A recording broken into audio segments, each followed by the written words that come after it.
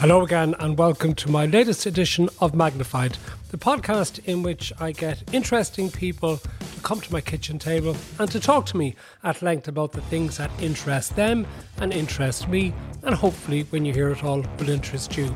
An opportunity in a little bit more depth than is available to me on the last word of Today FM. So, who have I got today? Well, this man didn't do his junior cert, as I was surprised to discover, went off to do a plastering apprenticeship, but became a very successful businessman and a wise one at a very young age, and is now the chief executive of one of our stock market quoted building companies, the house builder Glenveagh. Stephen Garvey is exceptionally knowledgeable and articulate about the challenges facing Ireland for housing now and in the decade ahead, and the type of housing that we should have. And he's very much in favour of the idea of own-door developments rather than apartments. There's lots of reasons why. There's lots of things that he informed me about during this discussion. I hope you enjoy it. Stephen Garvey, thank you very much for joining me here at my kitchen table for the Magnified podcast. And there's so much I want to talk to you about as one of the country's biggest home builders.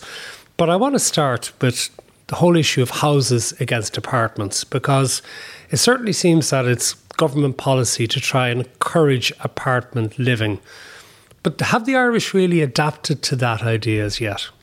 First of all, thank you for having me. I think there's definitely an element of society out there that accepts that they want to live in apartments and where those apartments are located.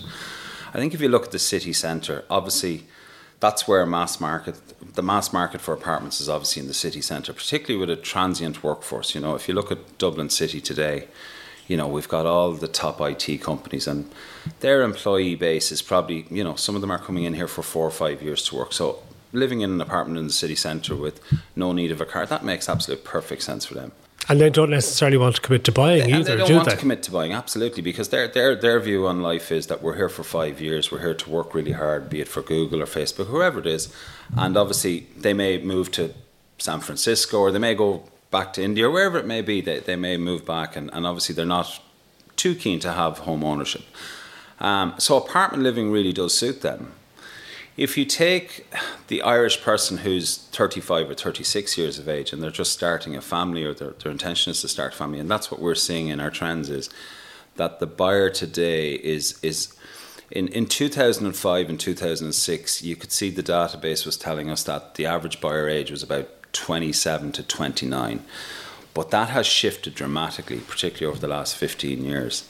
And that buyer is now much older and they're at a different stage of life and they're obviously keen on home ownership. And obviously the home is the most important element for that, because the three biggest decisions in life is getting married, having a child and buying a home. And that decision is key for them in the sense of where they want to be, but what the function of the house is for them. And I suppose that's the problem that we see out there at the moment, is that we have moved so dramatically in the last few years to shift towards more urban product. And that transition hasn't been met by the sector or by the consumer.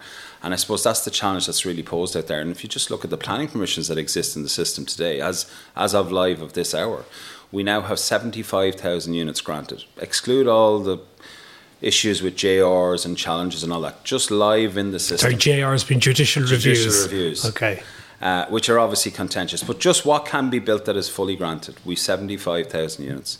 Of that, my view is we are 60,000 plus in apartments and we are 15,000 in housing. And I suppose that poses the real challenge. We are now so weighted nearly 80-20 towards urban product. The consumer doesn't want it, only unless they're renting the product, which is obviously in the city centres. The consumer doesn't want it. The consumer can't get enough capital to buy it because the mortgage rules and all of those things. And the developers and the builders can't produce it. And I suppose that's the real challenge. And so an awful lot of these permissions will not actually be acted upon. I think you're already seeing that. I think you're seeing, obviously, the government are trying to counteract this with the likes of Crecunna. So Crecunna is a product that the government is trying to incentivise the delivery of apartments. But the problem is that the customer isn't there to buy those apartments. They just don't want it. If they're at that stage of life, now maybe things will change over time, that more and more people will move to it. But they'll want it at a cost. Like an apartment probably suits someone who's renting it or someone who's very young in life, a 25 or 26-year-old professional, and they want it for a certain period of time. Those professionals aren't out there at the moment buying those apartments, and they're not available to them. That's the more frustrating thing. There actually is no apartments at this moment in time being built to sell to the customer. But about a decade ago or so, on the back of the financial crisis and the property crash, there was almost like an unofficial policy shift, which I'm not sure people in the general population fully understood, was that, well, we've decided we've had too many houses in the country that people can't afford, so we need to be more like the continental Europeans where people are going to have to rent for life. Yes. But yet that doesn't seem to have really percolated into what people want, does it? Even if that's the sort of policy decision. No, and there's been, to a degree, there's been a global shift. It's not just renowned to Ireland at this moment in time. There's been a global shift. And this is kind of an astonishing thing. And, you know, we look at our parents' decade when they bought their first home and interest rates were 17 and 18%. And like, they were tough days for our parents. But they got to home ownership. This present generation, and you've just looked at the cycle that we're now coming out of, interest rates have been, to a degree, almost flat for the best part of 10 years. But home ownership in the Western world has been declining, particularly in Ireland, particularly in Europe, and even in the US. So when they should have been taking advantage of low interest rates? Absolutely. Like when low interest rates, the whole idea of is when the counterbalance to the cycle is that interest rates are low, obviously home ownership is increased. But that didn't happen in this last decade. This was actually the astonishing thing, particularly after the global financial crisis. I think a lot of problems stemmed out of the global financial crisis, that institutions restricted more lending. The product that was produced evolved dramatically, and it actually came out of to a degree, it came out of the grasp of people to actually get there. And I think that has been changing. And we have seen it from two fronts. We've seen the financial institution who have to be there to provide the capital to the customer. And we've also seen the regulatory side of change, and both collided together and then shifted. And what really has happened is, because that home ownership has been decreasing at such a rate, what's really happened is the institutions have just stepped into the void, because they've replaced home ownership where people are actually just ending up renting the product for longer. I don't fully buy into the mindset that, if you think of it long term, home ownership is actually good.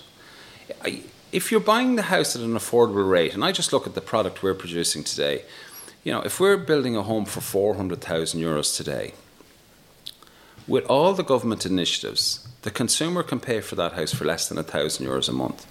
But to rent the same product is 2,000 euros a month. And if you look at the house that we produce in Glenveagh, it's an A1 rated house. It's the most highest rated house that you can build under the regulations. The consumption of energy bills, particularly now at this moment in time, is 50% of what a house would be 10 or 15 years older. So all of those things are going to be at play. And I look at it as, if they can get to home ownership, if the house can be produced and they can get the capital to buy it, that's the best way of reducing the cost of living for those people. But it's interesting that you bring in the issue there of the energy use, because again, one of the reasons why it seems about a decade ago that there was this move in Ireland and internationally to push people into urban living and in apartments was for environmental reasons, to be near to services, not to have urban sprawl and whatever you have. But it seems to have been counteracted by the fact that the apartment blocks then are so expensive to build. Yeah, and apartment blocks are really expensive to build. Why are they so expensive to build? There's a number of aspects, and I think people haven't really focused in on it. There's the pure regulations of the quality of the product and that structure, and that has really improved. And for the better, let's be honest about it, the product we produce to the better is chalk and cheese to what was done. We don't want more longboat keys or things like that. Absolutely, and even for the long-term future, the quality of that product is just much better. And there's been an element of insulation increase, PV panels, heat pumps, the fire regulations in the buildings. All of those things are for the better, and we accept that. And as an industry, we should not roll back on this. So that you have to accept, and for the better. It's very much like how we've moved from the diesel car to the electric car. Look at the change that's made. The other major factor is it's the capital cost in the apartments.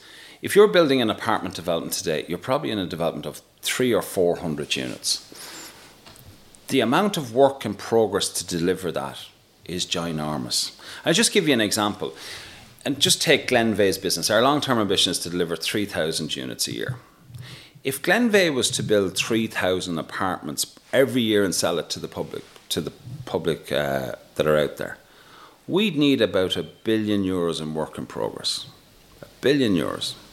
If I was to build the same in own-door housing, I'd need about 350 million. Why? Explain the difference. It's the cost base of the apartment. It's the amount of, when you start an apartment block, just say a typical apartment block of 100 units, before you can move the first person in, the 100th unit has to be finished. So you have all that work in progress that has to be out from day one. And that's the other thing too, it's the timeline. Sorry, whereas if on a housing estate, I'm remembering back to my own first house, that it's done in parts. So we moved in, but the building work is still going on in the next section of houses around the corner. Exactly. And you can break it up into sections. You can do 10, finish the 10 and move to the next 10. And the difference with a house is, in a house, the timeline from starting, once you have the roads and services in, if you have all the utilities to the gate and in the development, in our sites at the moment, we're able to turn housing within about 16 to 20 weeks. So from the day we start the house to the day we can hand over the keys, it's about 16 to 20 weeks. In an apartment, the timeline is somewhere between 18 and 3 years, depending on the scale of the apartment. So just take the amount of capital and then take the longevity of the capital. That's a massive constraint. And even beyond that, is it still more expensive to build apartments because of the height and things? The finance is just one element of it. As you move through height, so once you breach 18 metres in height, your fire regulations become much greater. So the amount of fire stopping, sprinkler systems, exit plans, all of those become more expensive. So the higher you go, the more expensive it actually gets. The whole idea is when you're applying height is you're using your land much better. So that's definitely one challenge. But the other thing that people haven't factored in is it's the workforce. What's really happened here is, and it's across the Western globe really, is that if you look at housing production from, say, post-World War II, we were at our height in around the 1950s and 60s. And then the 70s and the 80s we started to dwindle. And we kind of kept steady pace. But there was a major difference was that the amount of workforce or the available people to do was much greater. You had a far larger proportion of the workforce which were uneducated and they went into work in construction. It was one of the most intensive sectors that actually just pulled in a large workforce and had them available to them. What has happened is, as we have become more educated in the West, less and less people. The other big shift that's happened is that the education, the productivity keeps reducing because the workforce keeps getting older and older. As you go through from generation to generation, it moves up. And every time it moves up, and particularly, construction's a very manual process. It's a very labour-intensive process. So these are the dynamics. The labour base has just moved up. Right? And the thing that where we really shifted was, and I don't think people realise this, everyone says, well, we built 90,000 apartments or 90,000 homes in 2005, 6 and 7. Rightly or wrongly, we did. And we had the workforce to do it. But we relied so heavily on Eastern European labour at that point in time. And think about it. The bloc had only come down in the late 80s. That workforce became available to all of Europe all the way through the noughties. That has diminished because their economies have recovered. They've been all disparate everywhere across the globe now. So that available pool of workforce has been shrinking. And the indigenous workforce you have also has shrank. So now the pool of labour is actually less and less. I'm going to come back to the apartments versus houses in just a little while, but I'm maybe been a little bit sidetracked, but I am interested in your own personal background in this, because you left school at 15, didn't you? To set up your business as a plasterer. Yes, I left at 15. I actually didn't even complete my junior cert. Why not? It was funny times, I suppose. Look, they were hard times for my family my mum was quite ill. I always wanted to go to college. I actually wanted to study economics. But I suppose I could see that it was a choice between me or my sister. We were going to end up going to college. So I kind of took the hard path quickly. I was quite good in school, but when I got to secondary school, I kind of decided, look, this is not for me, and I wanted to go out and work. I went out working with my dad. In fairness to him, he was very strict. If you're leaving school, you have to go out and get a job. He probably worked me as hard as humanly possible for the first. What did your dad do? My dad was a plasterer, so I was with him. I went first. He worked me as hard as he could, I suppose, hoping that he would break me and I just changed my mind and go back. I didn't. I stayed with it, and then I suppose by 18 I was running. I had about 100 people working for me. We got in with some of the largest contractors. Hang on a second. How many 18-year-olds end up having about 100 people working for them? There's probably not many. I was lucky. I was really lucky. It was just the late. It was kind of the mid-90s. The Celtic Tiger had arrived to Ireland. I spotted the opportunity. Kind of seen an opening and just went for it. Actually, something that strikes me as important, though, given that you are now running a publicly quoted company which looks to build 3,000 units a year. But they didn't ask me on the CV for that one, by the way. That was they accepted my experience, not my education. But I think actually your experience might be more relevant in the sense that you know what it takes to build a house. But maybe there are too many people who are involved in this who are financial experts who've done their third level education, who can do their internal rates of return, and they look at all the, which you can probably do as well. I can do as well, actually. I learned how to do internal rate of return quite early, actually, yes. Okay, but the point is that they don't necessarily understand the physical requirements of building a house or an apartment. I suppose that's the benefit I really have, is I've seen it from all aspects. I've seen it from the ground right up.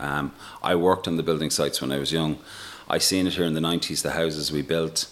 I've seen how the industry has evolved. I've seen how the globe has evolved.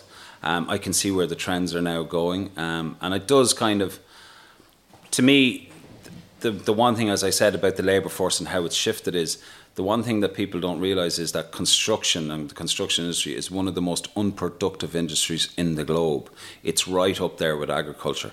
And I think it's something that's going to have to be really addressed because... Sorry, in what way unproductive? It's just unproductive. The cost, how they've moved up, how the labour force, the cost, all of those things are just... It's changed dramatically. From where it was 50 years ago, it's been on a downward trend. If you think about the construction industry, it hasn't embraced technology. You know, technology is only... Like, we're only using BIM now. You know, Sorry, what's BIM?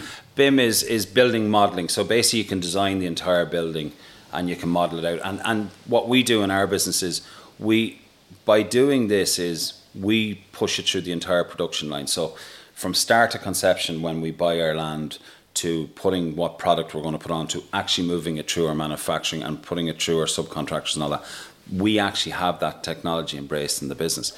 We've also embraced manufacturing as well. Like, you know, house builders are meant to be house builders. But we actually have 3 factories, and our intention is to produce about 60 to 70% of our entire product under a factory floor, because we can see the shift coming. And then transport it to site and reassemble on site? Reassemble to a degree. Some of it will be assembled already, pre-assembled and things like that. We've started at component point, so what we've looked at is what elements were applicable to us at this point in time, and over time we're going to evolve it. Like, we're doing very much... The business at the moment is looking 10 years out. Where is housing going to be? Where is it going to be required? What's it going to look like and how's it going to function? And like, there's going to be a drastic change coming. As we have to address the climate issues, our houses now need to become neutral users of energy. To a degree, I can see the house actually becoming a contributor. It'll actually produce energy into the future. So that's why I think the future is bright, but I think the path is hard. But over time, like to think about it this way, in our house today, it's A1 rated. It produces energy during the day. It's also adapted now for the work at home workforce that's happened out there. You know, three days a week in the office, 2 days at home. That energy use, and the ways we look at it, is the consumer is going to use more energy because they're working from home. But our consumers are moving to electric cars, and electric cars have to be charged. So if you can absorb all that power and take it through the house and bring it back into your car, you've reduced the cost of living again. And I think this is where, when I talk about housing, I don't look at the mortgage payments. I look at the entire whole cost of how much can my consumer need to, how much do they need to pay, how much do they need to consume. Does that now have to be done in a house rather than in an apartment? Housing is definitely easier to do. I suppose just going back to the challenge of apartments. Apartments are expensive to build, but we do need to build apartments. What we have proposed, and you know, it's quite a controversial document out there. People say we're taking back gardens. We've made a proposal where you can still deliver dense housing, but you can do it in 2 and 3 story housing. You can still achieve 40 units a hectare. You can still give everyone a drive. You can still give everyone a back garden. You actually achieve the same density, but you give a better quality product, and you reduce the cost of doing it. That's the main point. Okay, talk to me about your back garden initiative, because it has been controversial for those who are aware of it. For those who are not aware of it, what are you suggesting and why? So, under the present dynamics of compact growth or sustainable compact growth, you have to achieve a minimum density of about 40 units a hectare. And to achieve 40 units a hectare at this moment in time, the split between housing and apartments is about 45% 1 and 2 bedroom apartments and about 55% housing. And we took it away and we said, this is not working. It's neither suiting the consumer's needs and it's neither viable to deliver. And we kind of said there's 3 principles we need to achieve. Everyone in the development gets an own door house. Everyone in the development gets X amount of private open space, and the public open space is better utilised for everyone in the development. Because if you go to a development today, you'll see one big green area in the front of the development, and 20% of those people benefited, but the other 80% behind it don't see it at all. And what we said is, this is not tangible, this is not equitable, this is not fair on people, so why not take that large space and break it up into smaller pockets, give better quality, and design open space, particularly for a country where the weather and 8 months of the year is good. How about getting open space that works for 12 months of the year and caters for all tenure, not only for children, but all the way to 65 or 70.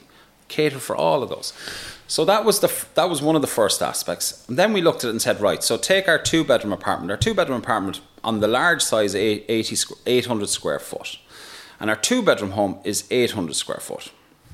And the person in the 2 bedroom apartment gets 6 square metres of private open space, which is balcony space. And the person living in the 2 bedroom house gets 50 square metres. How is this fair? So what we decided was, how about each one? The concept will be everyone gets a minimum of 40 square metres. And the reason we chose 40 square metres was, if into the future a person decided, well, I love where I live, my family has got bigger, or I want a relative to move in, whatever the situation might be. You have room to build an extension. You have room to build an extension. Oh, good, because you preempted my question on that, right? That was, and the rules actually exist, that the minimum garden size that you can have is 25 square metres. Now, the person living in that 2 bedroom apartment definitely can't build an extension. So they're out of the cusp. So by doing that, so 40 square metres was the first concept. The second thing we looked at is, how did we end up with such big gardens? And when we look back at it, it was rules that were brought in here around World War I from the UK, that from window to window there had to be a certain distance. Now, there were outdated rules. There were 22 minimum square metres. And what we said was, we went and actually looked at where had the UK moved to. And what we found is... Sorry, just go back. Wasn't it the reason being that they had outside toilets? That was the other thing. Sorry, it was to cater for that. There was outside toilets and sheds and things like that. That was the big thing. But these were really big gardens. Like some gardens have 30 square metres. But that's where the rules originally came from. So we said, okay, right, we've moved modern on as a society, so we can do things a little bit better. And the concept we said was, in the UK, they got down to 14 square metres from back to back. We said, well, we'll go to 16. We won't push it all the way to 14, we'll go to 16.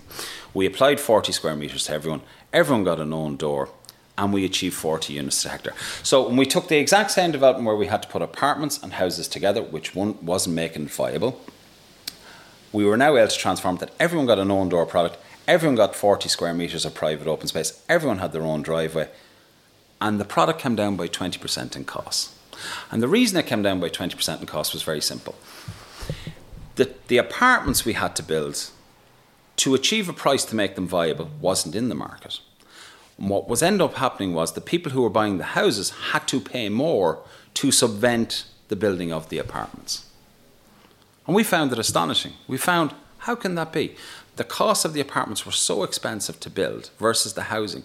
What was ended up happening was the houses had to go up to equalise building the apartments. The price of them. So the house purchasers ended up subsidising the apartments. That's what was happening. And the apartments are probably bought by institutional investors who can better afford to buy the apartments than ordinary individuals anyway. In some circumstances you could.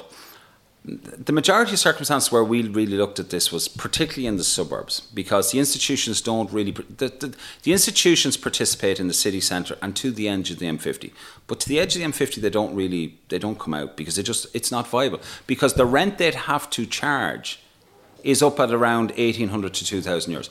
The other dynamic that really came at play at this, and then we kind of looked at it, we went a step further and we said, well, we need to look at 20 years down the road. Where's the population going to be and what's the demands of the population? And we decided that to get the best use of housing out was to serve all tenure.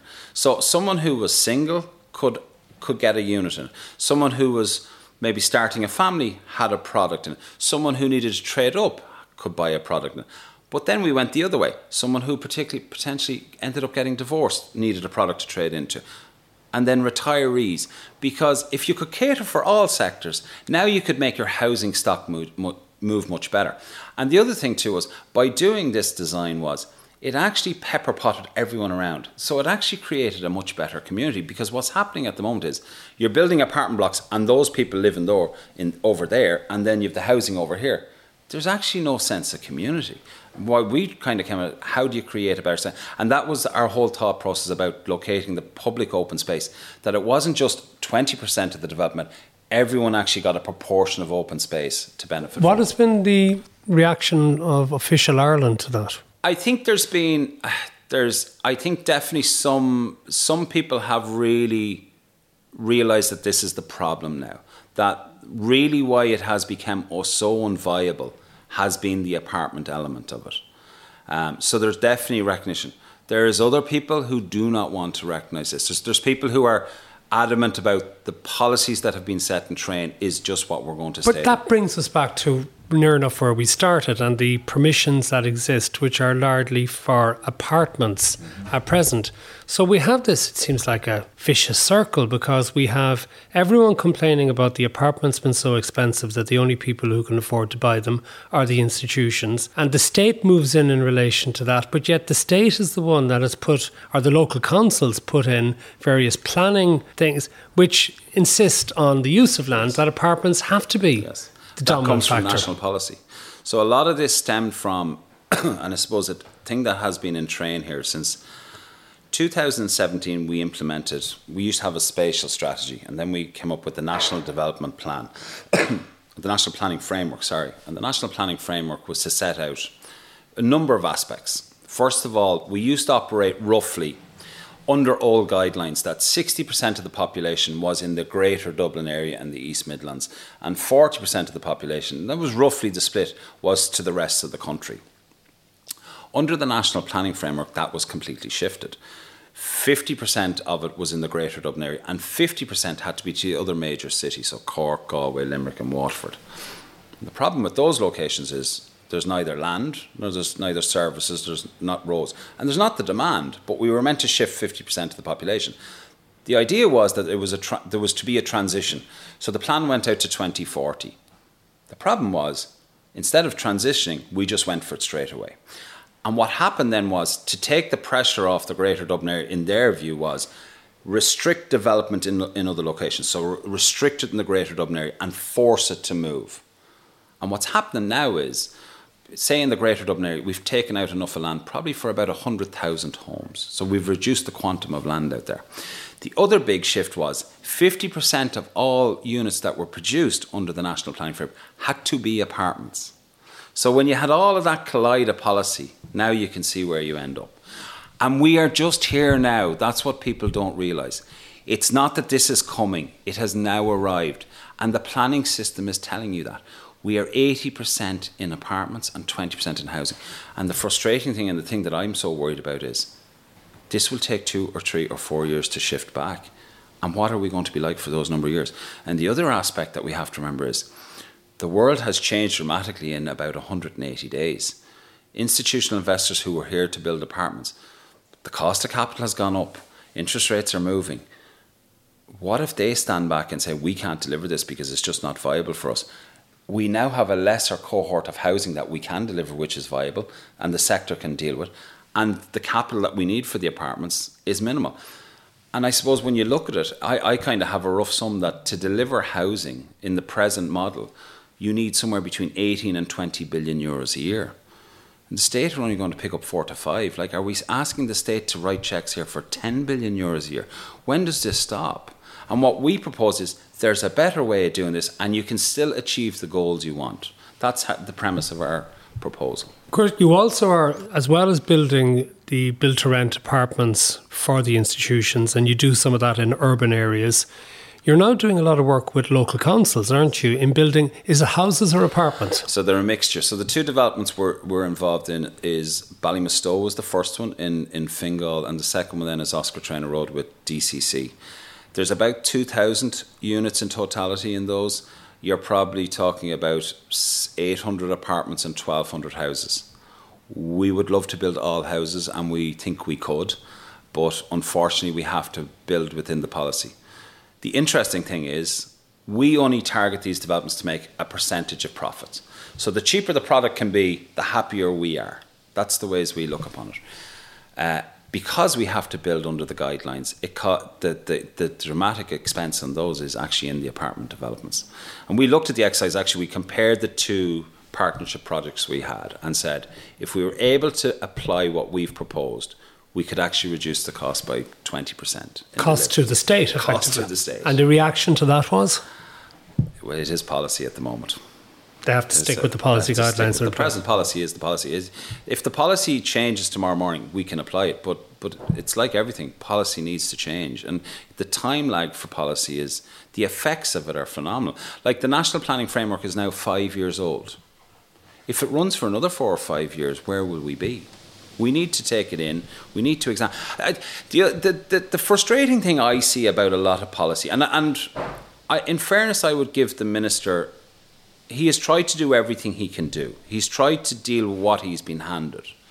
And he's done a lot of really good initiatives. But planning policy has become so opaque. Like, I'm 20 years working at this, and I can't keep pace with it. I'm in the industry day in, day out, 7 days a week, and I can't keep track of what they're doing. So I don't know how a minister can keep up to speed with it either. And I suppose the frustrating thing I've really seen is it's been policy for the sake of policy, but where has the economic assessment been? Who are we trying to serve at the end of the road? And I would start very simply. What's the average industrial wage? How much can a person afford to pay? And we have to design the product from that backwards. But what we've actually decided to do is take out a blank piece of paper and say, I want all of this, and I do no cost-benefit analysis. I do no economic assessment. I do know how much is the mortgage repayments. We're just going to put this into the system and let's see, does it work? Well, there's another angle on that, and that's the central bank rules, which were sort of celebrated by people as a good way to stop people from over-borrowing going into the future. But it has left, it seems, a lot of people in a position whereby they simply can't get a mortgage big enough to cover the cost of purchasing, which then puts them in the bizarre position that they're renting more expensively than it would cost to service a mortgage if they could get one. It's bizarre, and I would have been a very big critic of the central bank on it, but I think in fairness to them, it has stood us well under a few circumstances. In COVID, it came to the fore. It controlled house prices. House prices will be another 20% higher. And I think the central bank took the view is unless supply meets the real demand, we cannot let credit expansion out of control. Where I think the government have tried to counterbalance it, and I think it's a really good initiative, is First Home. I think that is going to make the difference. And I looked at I looked at a consumer who bought a home off us in the last few days. And as interest rates have moved up, say that person was buying a house off us for 400,000 euros and they've gone back to the bank. They had 10% deposit between that and Help to Buy. And just simply the banks are now going to model it. We're in higher interest rate environment. You can't get the same amount of money. Shared equity now balances that. So I suppose I would see that as a real positive. I would have been highly critical of the central bank, but I can see from the central bank now, and maybe the central bank had a better view of this, is the supply constraints are greater than anyone recognised. If we don't sort this out, we can't allow credit all over the place. So in one sense, I can, as frustrated as I might have been at points in time, and obviously for consumers as well has been really frustrating, I think the balance now is 3.5 times is actually good at this moment in time. And with shared equity working hand in hand, it's a way of counterbalance. The other really good thing, I suppose, just think about it from this perspective, and we would deal with a lot of institutions in the UK. The UK would operate at around 4.5 times.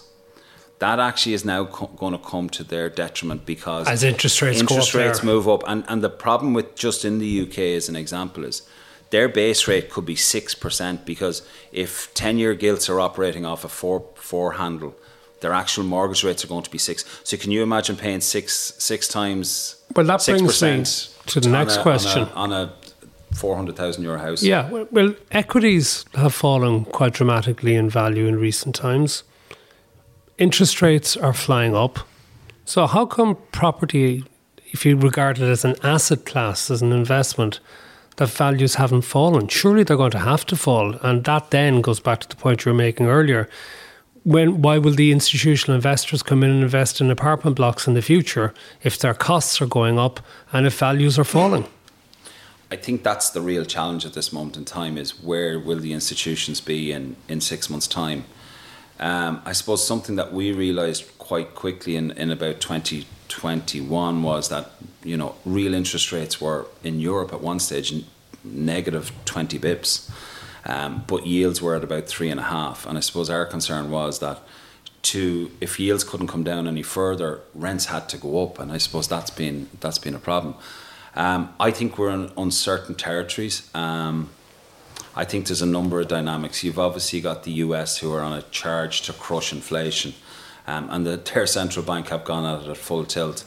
I think Europe will be a little bit more sanguine because Europe's issue is inflation is really being caused by an energy crisis, not a demand issue.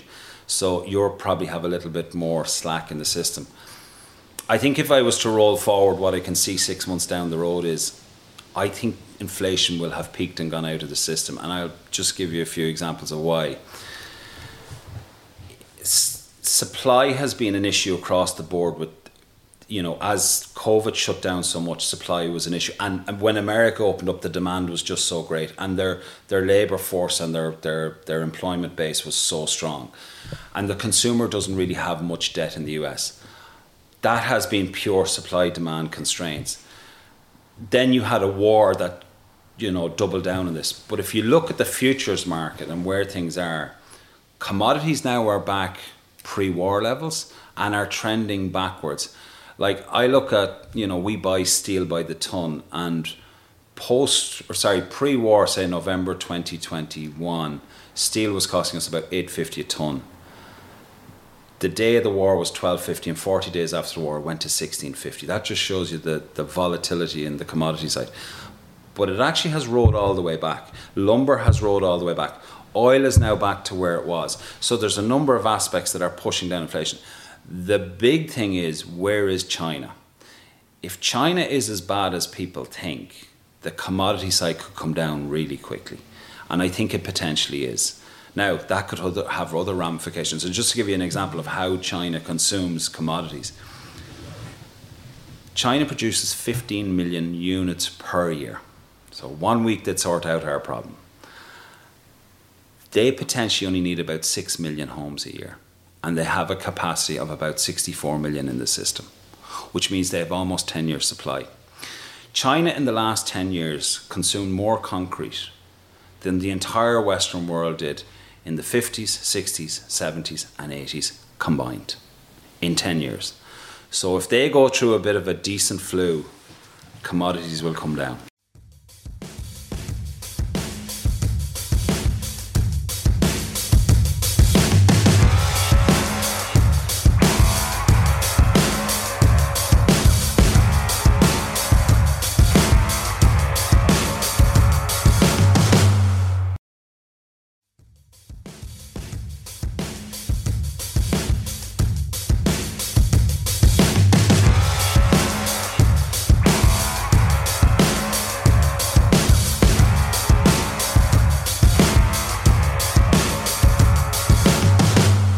Did you ever consider going back and doing that economics degree that you thought about when you were in secondary school? I think I'm okay in the role I'm at the moment. But that it's something that we definitely are watching. It's something that we're paying close attention to. And you can see the trends. the world has changed, and I suppose, look, being a chief executive of a public company, you have to watch this. The world has changed in the sense of the shift between West and East. The thing that people always bring us back to the 80s, that inflation was really high in the 80s, and we're in the same point in time. And Paul Volcker was the renowned Federal Reserve chairman that crushed inflation.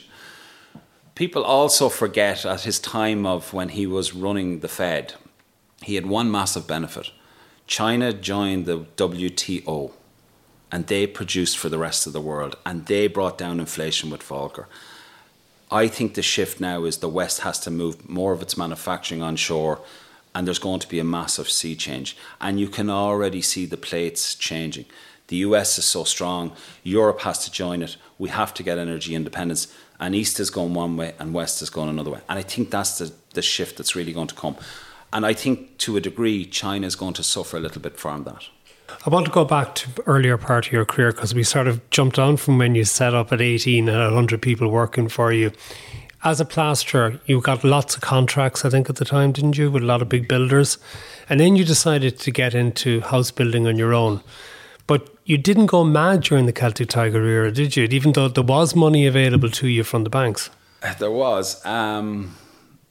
It was interesting. We started in 2003. We started with just 9 houses. We built them really quickly. There was myself and another guy went together.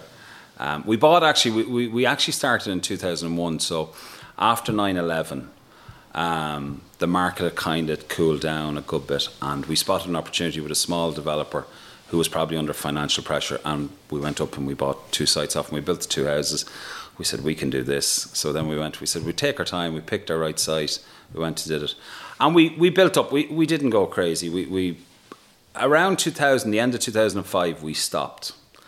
And we sold a lot of stuff. And I suppose the view was, I remember handing the keys over to a customer one evening, and those days you kind of did everything. So you managed the development, and you managed the finance, and you managed dealing with the consumer. And you were in your 20s at this stage. I was in my 20s. I started about 23, 24 building. And I went and I met the person, and I gave them the keys. And as you do, you bring them through everything. And I had a bit of a chat. And I realised this person was a civil servant that had probably qualified 12 months. And they were probably on 30 grand to 35 grand. So they had bought a unit off us for about 350,000. So it was 10 times that person's salary. And I'd realised they got a 100% mortgage, and I thought, And I kind of thought that this is not going to survive. So I kind of made the decision. We parked up in 2006. I went to Australia. Paul went to do something else. I went down to Australia, kind of went down for 3 months, kind of hoping when I came back it'd all be unfolding and that'd be the opportunity. Came back, hadn't unfolded. Sat back for another month and said, maybe I have this wrong. And we said, look, we're not too bad. We have resources. So we went out and we bought a site and we said, look, this will keep us going. I think it wasn't 15 minutes after we bought the site it turned. We realised quite quickly it was gone. You could see it in 2006. The first indications to me was the outflow of deposits. So sales coming in versus deposits outflowing. I knew they were lining up now, and I knew there was a problem. So we put our head down and we got through it. We sold as much as we could as quickly. So as house prices were falling, say 5%, we went 10%. If they fell 10, we went 15. Just to shift the stock. And we shifted and we sold whatever we had and we got out of it. And, in fairness, we weren't overexposed. And so you never ended up in NAMA or anything? Never ended up in NAMA. No, I didn't get the NAMA badge. And maybe I should have. Do you know what I mean? It would have been an experience because obviously I knew people who did go into NAMA. But we were never exposed. But I remember an example of where it was and how crazy it was. And it's funny how things go forward. And a development that we have in Glenveagh today, and I remember tracking this just to see where the market was. In 2001, there was a piece of land sold. And it was sold for about 15 million euros.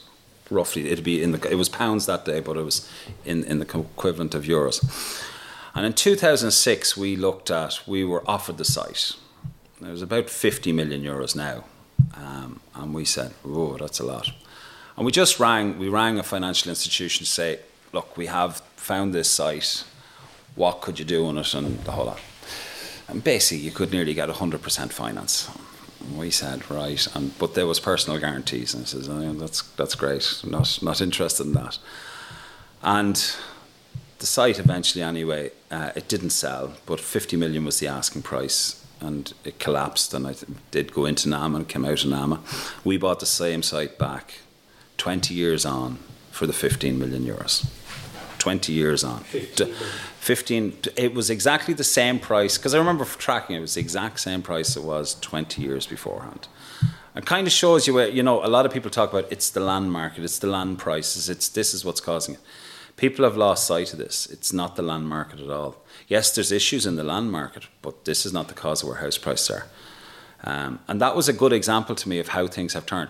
What's really happened and where the big shift is land is X percentage. And, you see our results and we're a public company. We call land out at about 10% or less of house prices. So if the house is 300,000 euros, the land is less than 10% of that.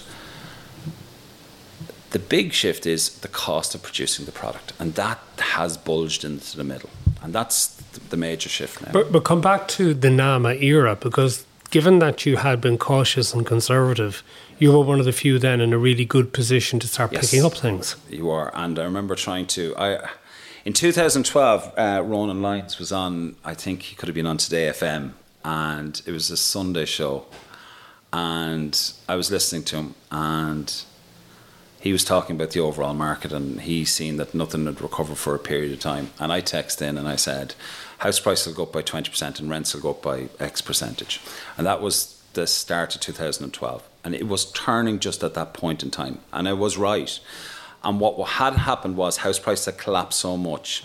The interesting thing was, and I suppose this was really frightened me, was I knew in 2000 and the start of 2008, I knew the country was goosed. And I'll tell you why.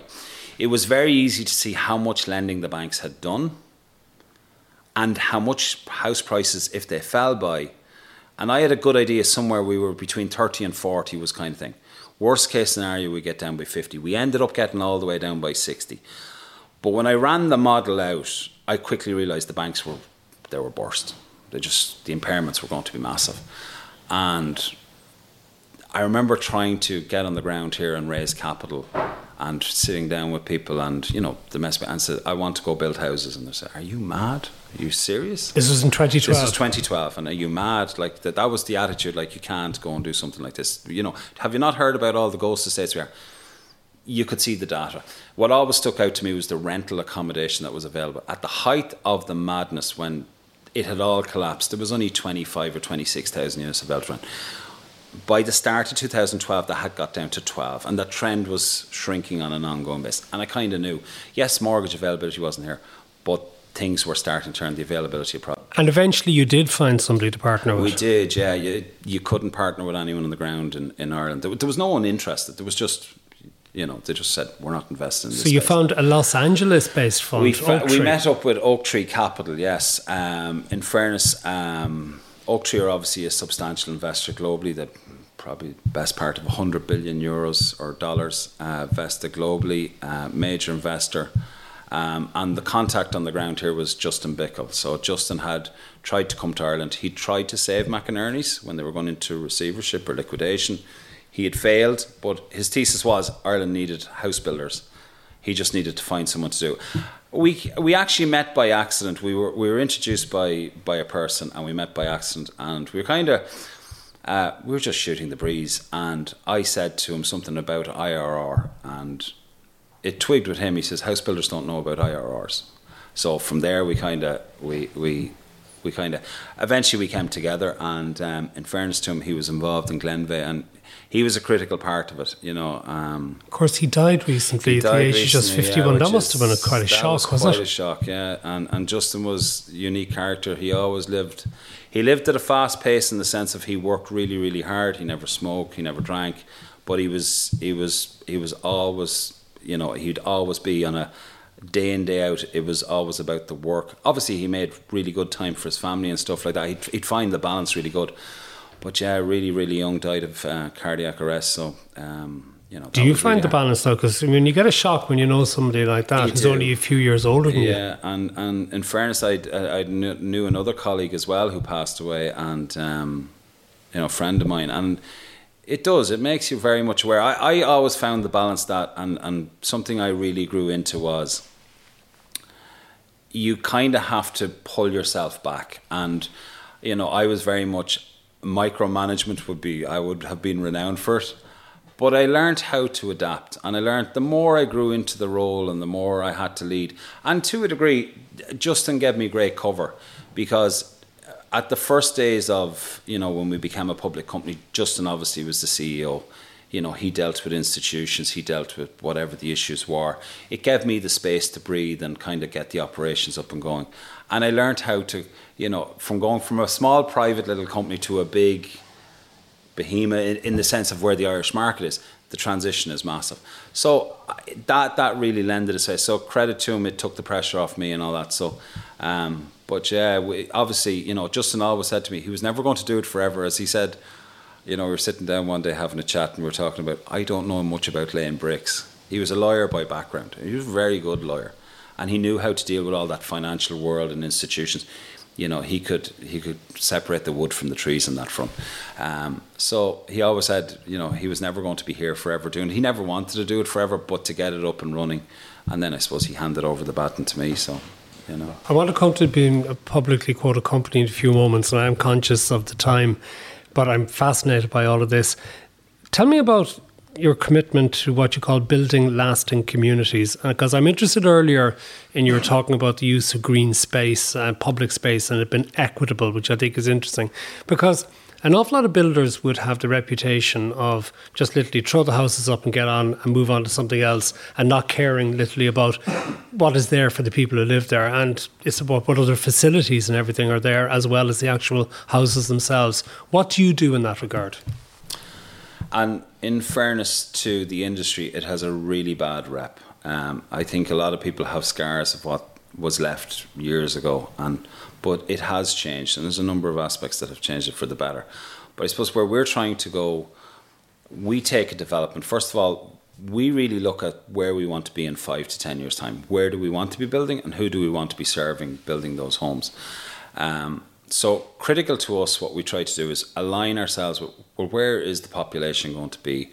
Where is that demand required? And how are we going to deliver product to them? So a lot of forward planning, we have identified all the locations we want to go into over the next 5 to 10 years. We've identified the product we're going to deliver.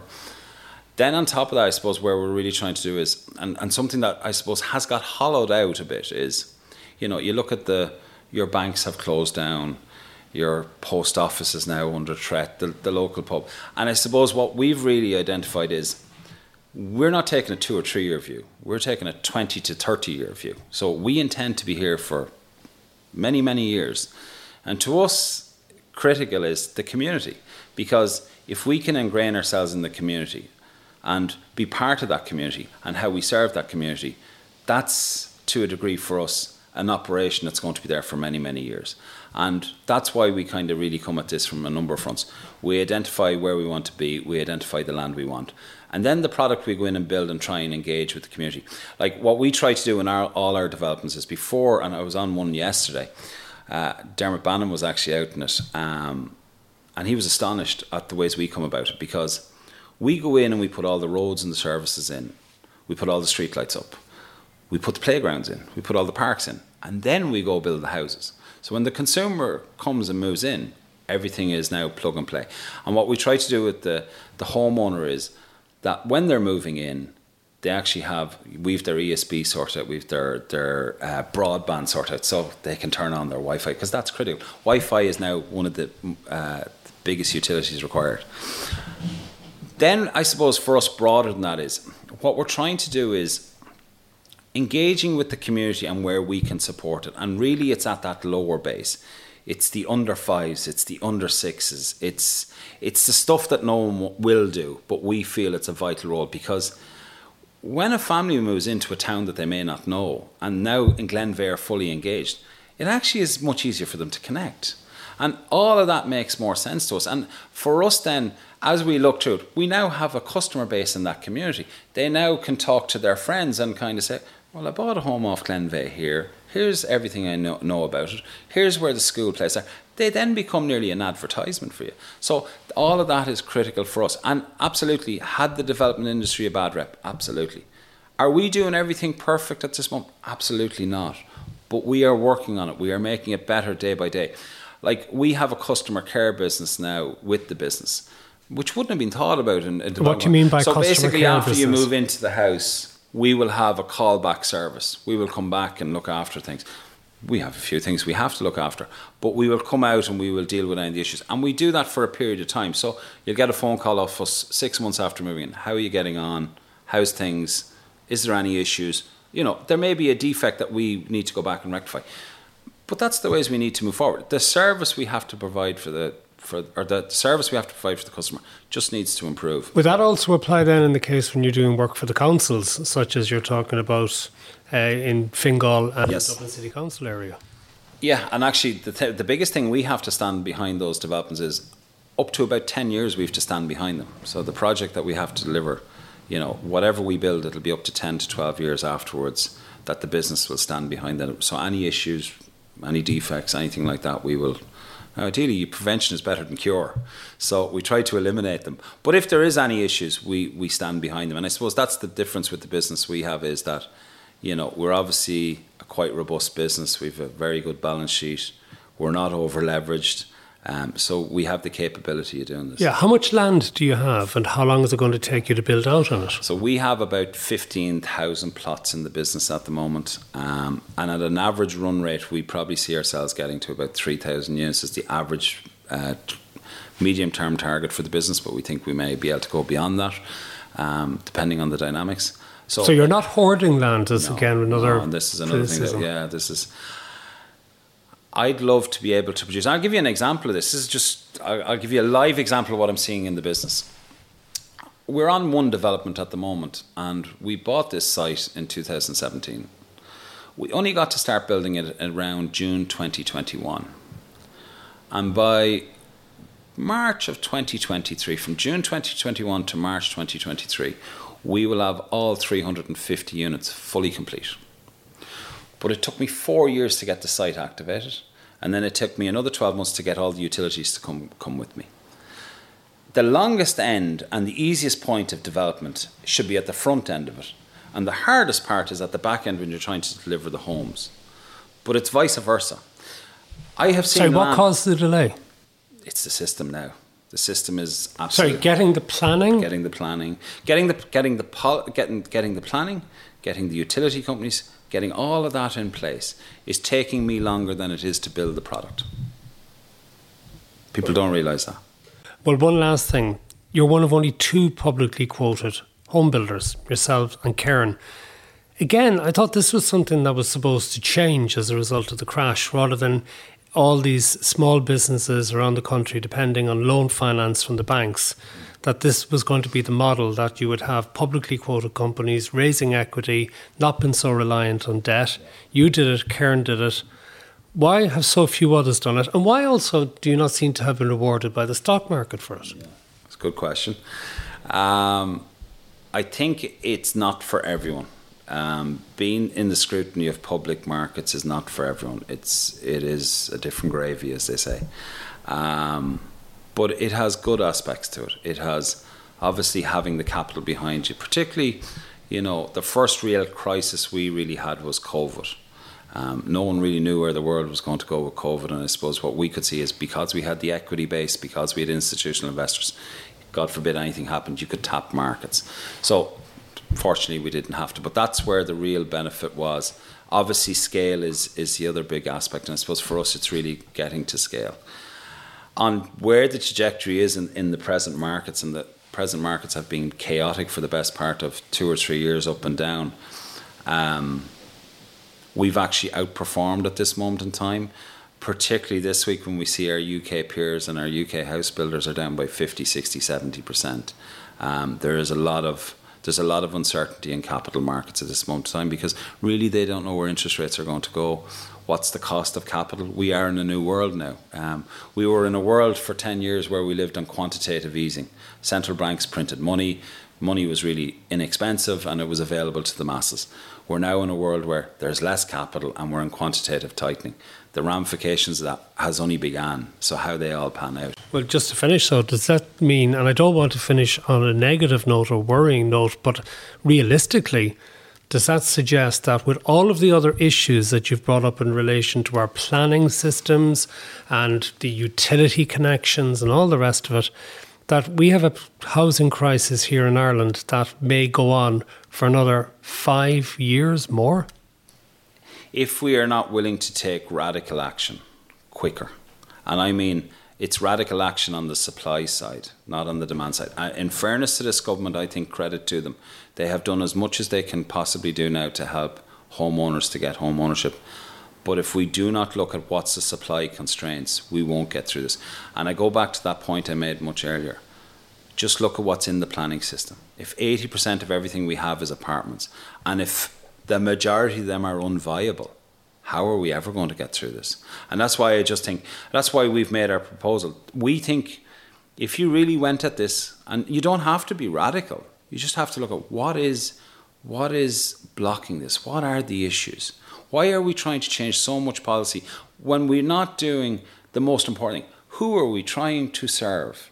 And if we're trying to serve that customer at the end of this journey, should we not design the policies to streamline all that? Stephen Garvey, it's been great having you here. Thank you very much for joining us on the Magnified podcast. Thank you. And that was Stephen Garvey, the Chief Executive of Glenveagh, the latest guest in the Magnified series of podcasts. Now, there are lots more there. At this stage, we have more than 20 there for you to go back on and enjoy if you've missed out on the series to date. Or there might be ones that you just didn't get a chance to turn to, even though you've heard others. If you'd like it, please give it a 5-star review or a thumbs up wherever it is that you get your podcasts, and make it available to your friends as well. You never know, they might enjoy it too on a long drive or a long walk. So until the next time, from me, Matt Cooper, thank you very much for joining us on the Magnified podcast.